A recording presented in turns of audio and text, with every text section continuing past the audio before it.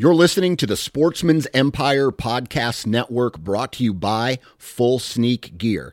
Check out their entire lineup at fullsneakgear.com. Also be sure to check out our entire stable of podcasts at sportsmansempire.com.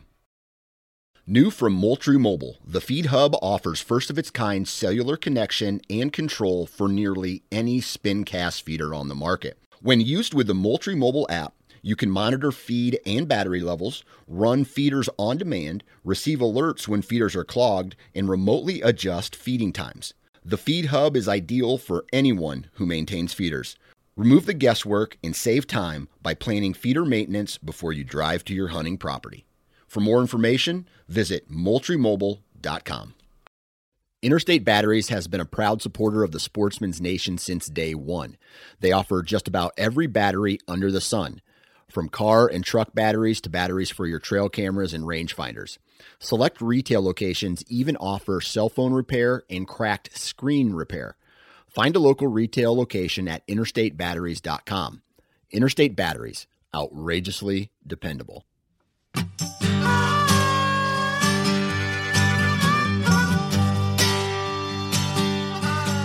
Welcome to the How to Hunt Deer podcast.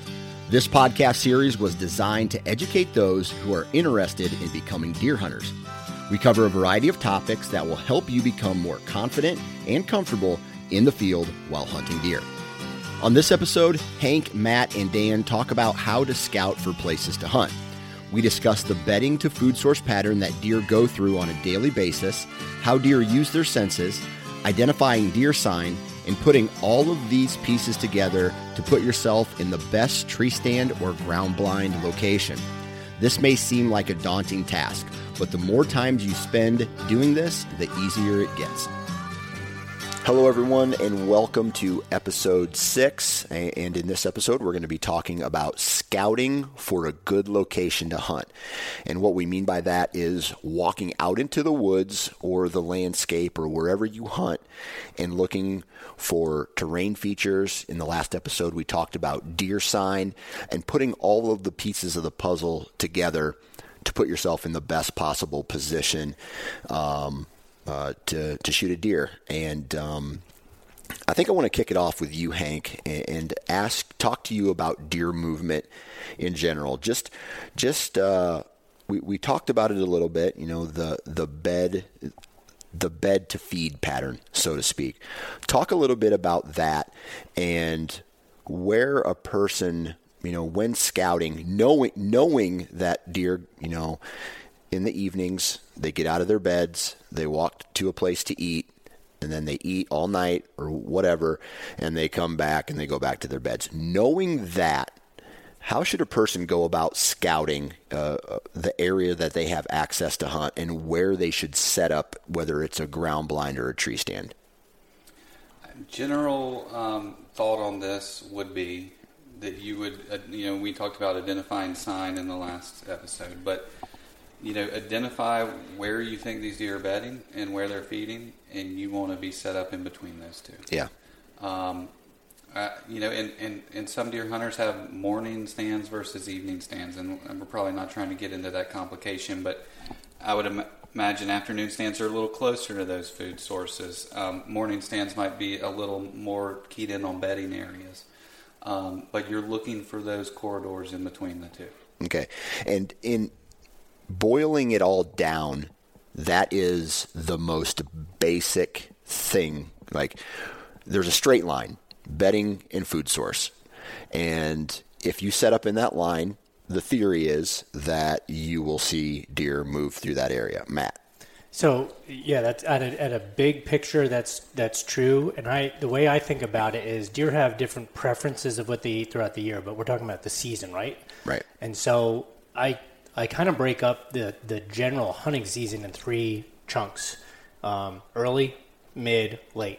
Early hunting season, deer have gotten off of their summer pattern of what they're looking for, and Hank mentioned in a previous episode, they're really keying in on the food sources that are available and attractive to them at that time of year, which are generally things that build up fat reserves. During the summer, they're eating a lot of the green stuff, But during the fall, early fall, especially early in the season, that first time of the 3, they're trying to build weight. They're trying to get as heavy as they possibly can before the rut, the rigors of running around and chasing each other, and to ensure survival, basically. So I'm looking for those food preferences, which are things that are high in carbohydrates. If you're near ag, like corn, things if it's still standing, acorns, fruits. Fruits have a lot of sugar in it. So if there are apples or persimmons, if you're in the South, they're looking for those things that build fat and weight. And then during the second period, the middle of the breeding season, those habitat preferences, or at least food preferences, kind of go out the window. They're similar to the early in the year, but they're not focused on eating as much. And in fact, deer have evolved a long time to basically live off of that fat. So foods kind of go out the window, but towards the last period, which is the late season, is when they're trying to recover from what they just went through, and they're looking for whatever's available. And a lot of times, if there are very limited food sources, those are the things that deer are keying in on.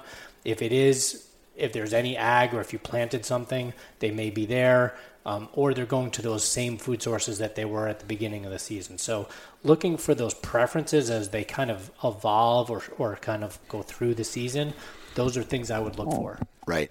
So you're talking about, for a beginning level here, you're talking about breeding season, before and after the breeding season, food is king. Breeding season comes into play. It's not as important as it was or will be. Correct. Okay. Yeah. All right. Okay. So when it comes to scouting, okay, we've talked, now that we know that, and we talk about the bed to food source pattern, what kind of habitat are these deer looking for? And this is another broad question, because we're trying to cover the entire country in one podcast here. What kind of habitat preferences do deer find themselves in throughout the course of their day or their year? Knowing that in some parts of the country, leaves fall off the tree in certain times of year, and then other times it's real thick and nasty in there, and they don't. So again, that's kind of a complicated question, but where do deer live, and how do we go about finding these locations, these where there's vegetation, some maybe terrain features, things like that? The visual obstruction or visual part of that, we've talked about visual kind of structure and pressure from people before in previous episodes, but you're looking for stuff even when leaves are off the tree, which again you're going to experience that time of year. It's still hard to see through. It could be a swamp, where there's lots of cattails or something that's literally you can't see 20 yards. Mm-hmm. It could be in a recently cut over area with even leaves off the trees. You have high density of stems, meaning like high density of these little saplings, so it's really hard to see through. It could be in a brushy field that has a lot of grass and shrubs mixed in, maybe small trees. What you're avoiding is places that you can see 50 yards, 100 yards. You want to go in places that you can barely see 30 yards. That's what I would look for. Yeah. Okay. Hank? I'd say, try to get in the mind of the deer, and think about what's happening with the season or the weather that they're trying to overcome. If it's cold, they want to get out of the wind. They're looking for thermal cover, which might be tall grass. It might be, thick woods like Matt was saying. But, just like he was saying in the late season when he's looking for shed antlers, he's looking at those southern-facing slopes where the sun is on the hillside in the afternoons when they're trying to stay warm bedded. At the same time, if you've got a cold wind blowing in, look for places that are out of the wind or they're protected. But, from falling precipitation or wind or whatnot, the deer are trying to protect themselves just like we would get under our roofs. They don't build houses, but at the same principle, they're protecting themselves from the elements. Okay. I think what you said, though, food is king prior to and late after season. That is what drives deer movement. Yeah. At that times of the year. Okay. Yep. Now here is where we have to start talking scouting and a little bit of hunting strategy, because Matt, why don't you just kind of explain how deer use their senses to defend themselves? Okay, so the major senses that deer have, they can hear things that are around. Believe it or not, their sense of hearing is about the same sensitivity as humans. So if you can hear it, deer can hear it. The one kind of advantage they have there is that their ears are so large and they're cupped. We obviously don't have ears like that, and they can rotate them. So they can triangulate or kind of figure out where the sound is originating from. But in terms of decibel levels or any of that gobbledygook, they can hear what we can hear. So if you can hear it, they can. Their sense of eyesight is actually poorer than ours.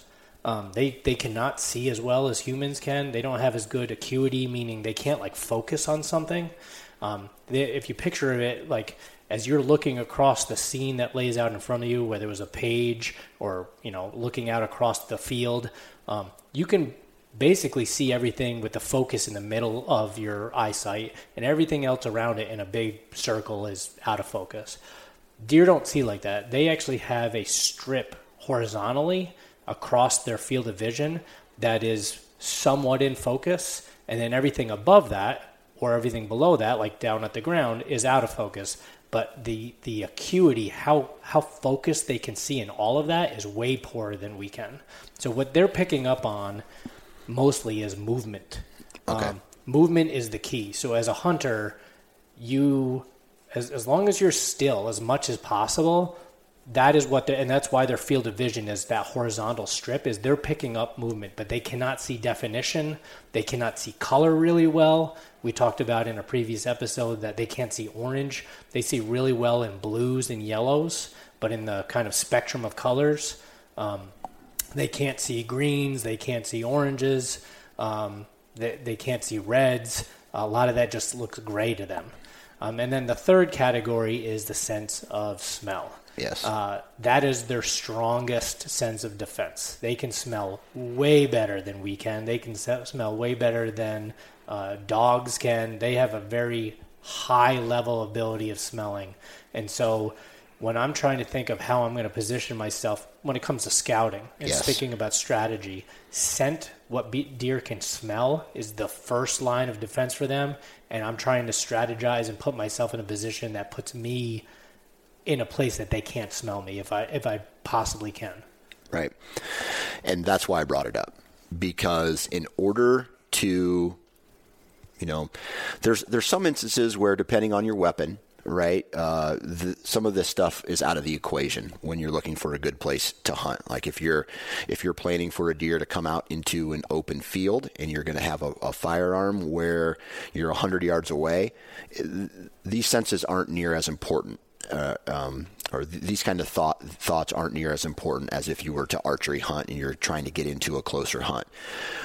I'll give you an example there. Yes. If you were looking at a situation where you had a big pond, I mean, deer can swim, but they're not going to live out in a pond. Yeah. And you set yourself up on the edge of the pond and you looked out into the field or woods that were next to it, you can be assured that deer are not going to be behind you because it's water. Yeah. It's the same principle with some nuances that you're trying to use what we talked about in the previous episode of reading deer sign.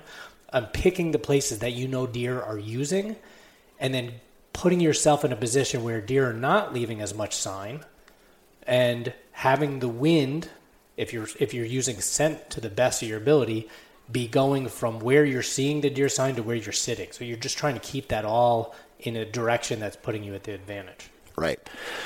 And locations then become very important, right? So when we walk into the woods or the whatever terrain feature, whether it's woods or whether it's wide open, we're trying to identify where these deer are moving through. I think the terms here that we have are travel corridors, and these are places where deer will walk between their bedding to their food sources, which are trails for the most part.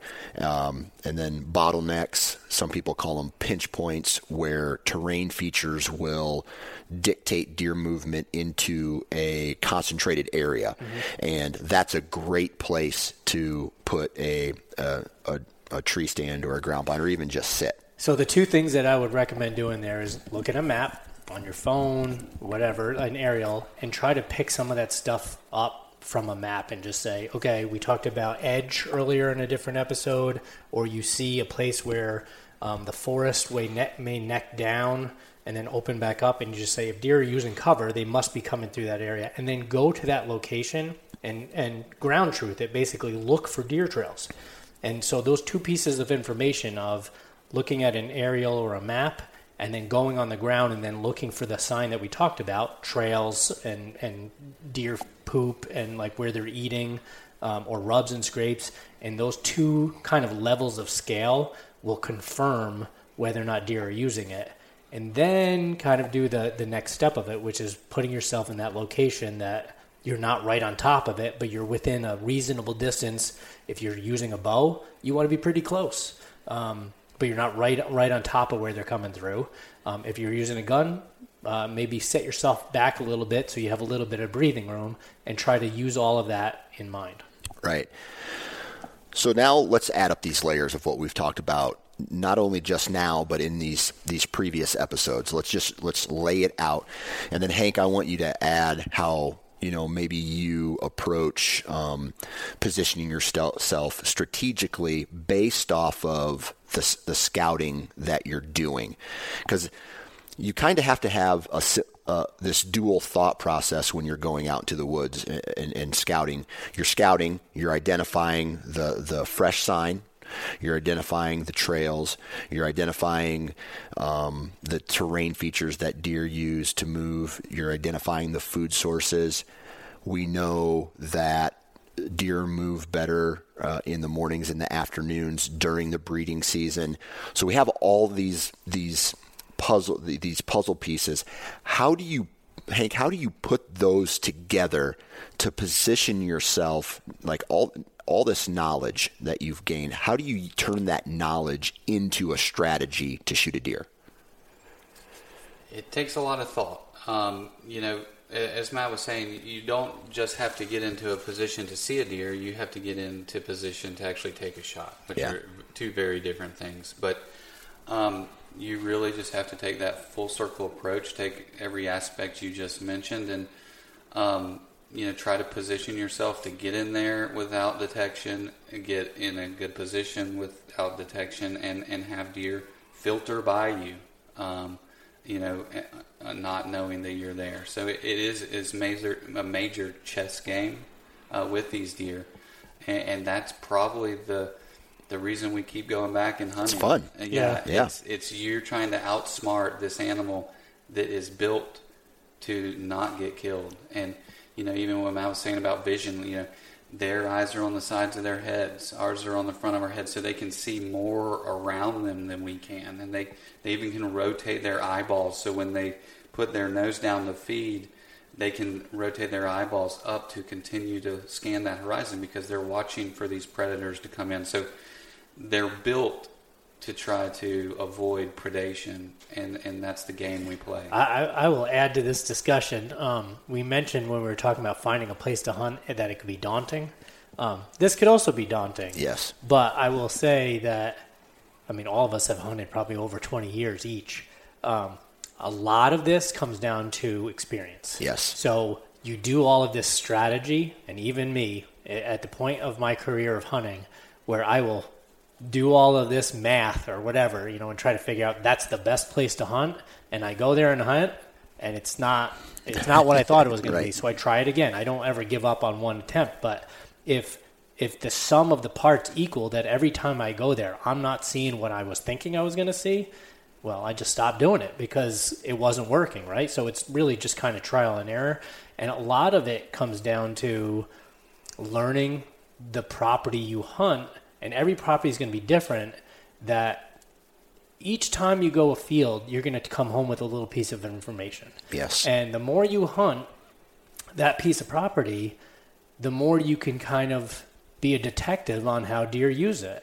And you use the sum of all of that to kind of learn. And honestly, I'll give an example. One of the places that I hunt, I got access to it maybe 5-6 years ago, and it took me a couple seasons to really learn it, to the point where I felt my proficiency level had peaked. I was like really getting on deer. I may not have had shots at every time, but I was seeing deer pretty consistently. And then that landowner did a major timber harvest, and so I had to and what they did was they changed the cover on that property by cutting a lot of the trees, and the deer movement changed. So then I had to relearn it again. And you know what? Some people might get down about that, but I think it's awesome. It's just kind of like it's a new thing. So I say that to tell the listener here is you're not going to, it's great you're listening to this podcast and all the other resources we're going to give you, but nothing beats personal experience. So you get a field and learn from your mistakes. Absolutely. And store that information in your brain, and you just go from there. Right. That is, in my opinion, what makes a deer hunter successful. If you want to consider yourself a deer hunter and you want to bow hunt and you want to gun hunt and you want to just hunt, you're going to fail. I fail every season, and I've been doing this a long time, just like we all have. And I have to back up every once in a while. I have to say, okay, I just got busted, or this place isn't working for me. I need to observe my surroundings. I need to go back to the drawing board and find a new strategy. And this chapter, scouting, never stops. No, it does not. You don't just scout prior to your first season of field and then you're done. Every year, and it's part of the process of hunting, you're going to be, outside of trying to shoot something, you're trying to learn. Yeah. So you're scouting, and scouting takes many forms. That's watching deer, reading deer sign, picking locations, messing up, changing. In my example I just gave a second ago, I had to reconfigure everything I was doing on a piece of property. That's all scouting. You're trying to think through the strategy of how to be successful hunting. That's scouting. Right. And depending on who you talk to, there's a lot of, I guess you want to call them successful hunters, old timers who have a lot of knowledge that this scouting is, you're going to spend more time scouting. If you want to be successful, you're going to be spending more time scouting than actually hunting. And the knowledge and the information that you get from scouting is what leads you to be successful. Mm-hmm. And that's just kind of where I guess I'm coming from on that. Now let's talk about some more of the details of scouting, because there's several ways to try to locate deer movement, and we talked about this in the last episode. Trail cameras. I use a lot of trail cameras, and I'm looking for specific deer. Do you think it would be a good idea for a brand new hunter to pick up a trail camera and try to use it on their properties to identify deer movement? Generally, yes, but I'll say you don't need a trail camera to be a deer hunter, right? No. So it's not something. I mean, there's lots of gadgets out there, and a lot of people like to be gadget heavy, and I'm one of them. I like to get stuff. I have trail cameras. They're amazing. They tell you what is happening out there, and they're not expensive. They can be expensive, but like anything, they're different price points. But they're a lot of fun. It allows you to see what's using a particular trail, and you can add that as a layer to your scouting, where you've done the work, where you've looked at maps, you've ground truth, you've looked at sign, you've set up a tree stand or a blind, and you're not seeing deer. You could put a camera on there and see when deer are using it. They're leaving the sign, and you might say, wow, there's a lot of use here at night when I'm not sitting here, when it's not legal, and these are the types of deer that are using this trail. Then your mind starts going back and being like, okay, then where are they during the daytime? And you start figuring that part of the puzzle out. But I mean, I would, if you have the resources and you can get a trail camera or two and some people have more than one or two, in your arsenal of tools to get you closer to deer, I'd recommend it, but you don't need it. Definitely. I think they can also help you see these seasonal changes we've been discussing. It's fun. It's absolutely fun. You get to see the antlers grow, the fawns growing up, but you can also see these hunting season changes. It's another thing you might have to learn as a hunter. but I'll start to see bucks, before the rut, they're starting to search a little more. They're getting a little more active on their feet, and you can identify that on camera. You can kind of identify the breeding season, I feel like, by the lack of deer sometimes on the cameras, or you'll see breeding pairs together, exhibiting a little bit of breeding activity. But you can learn a lot about deer. You can also see their changes of how active they are during daylight and not, depending on whatever the factor is, season or hunting pressure. And many of the experienced hunters today try to pattern deer based on cameras or see habits, and maybe key in on the best time to get a field to harvest a deer. There's truth to that, actually. We talked about the peak of breeding coinciding with the peak of scrapes in a previous episode. There's science behind. There's been a research project that actually studied the number of photos that you get, particularly of bucks, on your trail cameras coincides with peak of breeding.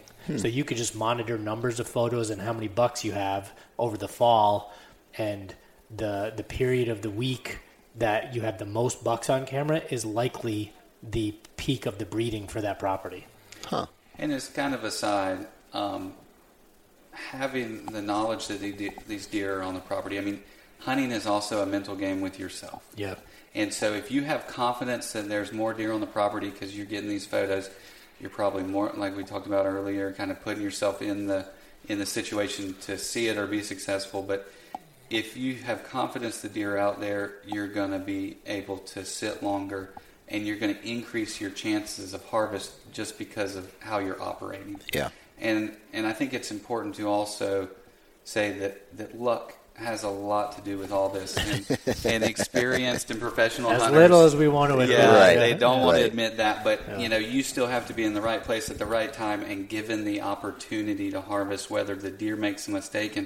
And sometimes as smart and as survival experts as these deer are, sometimes you're just shocked at what a mistake one can make. They just sometimes you can't scare one away, and often they're younger deer that don't have the experience. Killing a mature doe or buck is going to be harder than a young, inexperienced deer, but sometimes it's shocking how lucky you can get in the field. So it's important to understand that you can be doing a lot right and still have failure just because luck wasn't with you. Right.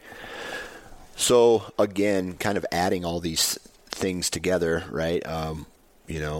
The trail camera, let's say you whether you have a trail camera or you don't, you identify this deer sign by scouting. You identify a good trail to set it up on, or what we talked about, these travel corridors or these bottlenecks or pinch points where you can set up on a deer and try to get one coming through.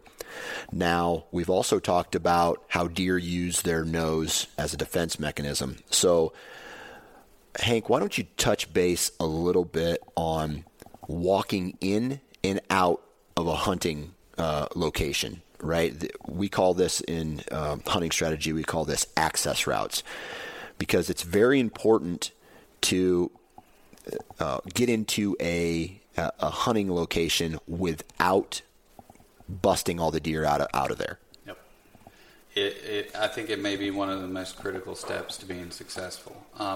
And there's a lot of ways we think about this. Of course, wind direction. We don't want to blow our scent over where we think the deer are or where they're coming from. Yes. But at the same time, you can leave scent by walking a trail. So people think about, some people wear rubber boots, which we'll get into later in gear, or they try to approach from a direction that they think the deer aren't coming from. Also, using terrain to your advantage. Some people even go to lengths to create cover for them to access their stands, whether it be planting a screen or even just using that terrain to your advantage. People often, will walk water sources to kind of mask their scent, or often these, bottoms offer you an opportunity to access or move through a piece of property without being completely exposed in a field or whatnot. But how you access your stand and getting into your stand undetected is a very critical piece to being successful. I'll give an example. If you are hunting over a food source, let's say it is a field that the deer have been feeding in, and you have been viewing and observing deer eating there in the evening, and you want to go hunt there that afternoon, you would not want to walk across the middle of that field just prior to the deer predicting them to be there, because you're leaving scent. They may actually be in cover watching you walk across the field, and then they're not going to come out. And those are the types of things we're talking about. So it gets into the strategy. I will say, going back to the seasonality though, that vulnerability of them, or them putting themselves at being vulnerable, is going to be much higher in the middle of the breeding season. So I could walk across the middle of that field in the peak of breeding, because even though I'm leaving scent and deer may see me, they're more focused on breeding than they are not dying. Yeah. Whereas at the early season or late season, when they're not worried about breeding, they're paying attention to more of that. Yeah. Yeah. And a lot of people, and we'll get probably more into this in the hunting approaches, but, I see a lot of deer stands in the middle of a field, which you can't get into undetected, or, smart, stand locations are often off the field edge where you can sneak in, hop up in it, observe the field, but you're not blatantly out there right on it. So that approach and that getting, in your stand undetected. Yeah, absolutely. So let's end this episode by talking about, I think, terrain features between this bed to feed pattern are very important, of where to actually set up, whether that's a tree stand, ground blind, or just stand in the woods. And a lot of this has to do with whether you're in flat ground or you're in like bigger terrain, like mountain, not necessarily mountainous terrain, but with a lot of hills compared to really flat ground. And what I'll do is I'll lead with this. In Iowa, we have a lot of ag, and so for the most part, the cornfields, the soybean fields are flat. And coming in and out of those, where the water drains off, are low spots, whether that's a creek or whether that's just drainage that leads to a creek. Those tend to be, in my experience, better places to start off. The deer are going to not skyline themselves, or they're not going to walk up on the highest possible point. They're going to be down a little bit off the highest point in that terrain, working their way into that field so they feel safe and they know what's in that field. Again, using their nose as a defense mechanism. And a lot of times I find myself putting a tree stand in those locations, if not just to start off. Go ahead. Yeah, one thing you can do is sit. You're absolutely right. Yeah. And what I was going to start saying is, you can look at topography maps and make some predictions there. Yeah. Very, very closely too. It was just saying, okay, I know deer are bedding over in this general part of the property, and I know they want to go over here to eat, and to get from point A to point B, they could either go up, down across all of these little drainages, or they could walk along this nice flat or gradual rise. They're probably doing that. So I would use a topography map. But before that, what you could actually do is, and a tactic that some hunters do take is, they actually will, their first time a field to hunt, they go in without the intent of actually trying to shoot, and they just set up kind of far away and observe. And it's like an observation hunt. So you're sitting there and you're just watching, and you're saying, okay, the deer are coming out right there into that field. And maybe you do it again and say, oh, they're doing it again. They're coming out right there in that corner. Then you go in and look at that trail that they're entering that field and start following that down, and maybe that tells you something. Now, you could do that in the middle of the season and be successful, but that's kind of going back to what we said earlier, is you're building this kind of library of knowledge of the property. Is you hold that in. You hold that book in your library and you say, I know that maybe 6 times out of 10 deer are coming out in that corner, maybe 7 times out of 10. And then the next year you hunt, you remember that, and you go back to that book. Right. And so those observation hunts from the scouting perspective are a tool that I would recommend doing. You don't have to go try to shoot a deer the first hunt. You may just observe, right, and start building that library. Yep. The knowledge is power in this case. Yeah. Right. And the more information you have about the property and about how deer move through that property is going to give you better odds every single time you go out. And that's just a repetitive comment that you're hearing from this series. But the terrain, you said, let's end on terrain. Yeah. That absolutely dictates deer movement. Yeah. I have places that I use terrain. We talked about bottleneck where it pinches down. Like the terrain, even though if you look at an aerial, it's all forested, the terrain pinches deer movement down. Like for sure, they have to come through this little section that's 30 yards wide. They don't have to, but otherwise they would be expending energy they don't need. They don't have to go up, down, up, down. They just walk that path of least resistance. So terrain, that has to be a tool in your library of scouting, is learning how to read a topographic map, or at least going in the woods and walking the ridges and looking at the trails and saying, what are deer doing? And using that to your knowledge. Right. Absolutely. This is one of those things where we can tell you what to do, but we can't show you what to do. You have to go out, put the boots on the ground, and start taking notes. Even if it is taking a book with you or a little pad and paper and just writing down what you see and keeping some kind of documentation or a diary or, we mentioned Onyx Maps. Right? That's a great tool for digital scouting, looking at maps, looking at topography features, and then documenting. You can leave notes on that. You can drop points or marks. You can take photos and actually say, this photo came from right there. Yep. Yeah, I've got years of data. Like sometimes you got to hide it so you can see again. But yeah, scrapes, rubs, any kind of deer sign. I've taken photos, left pins. Mental pictures, whatever you need to do. And I think it boils down to that plus time in the woods and just experiencing all of it, adding it all up. You're going to fail, but staying positive, having fun, and knowing that the next time you're going to have a better chance. My final thought here is scouting is part of the process for sure, and it's a pretty important part. But all of it comes down to your motivation. Like you could pick up anything. You could pick up a sport, and the more you do it, the better you're going to be. Right.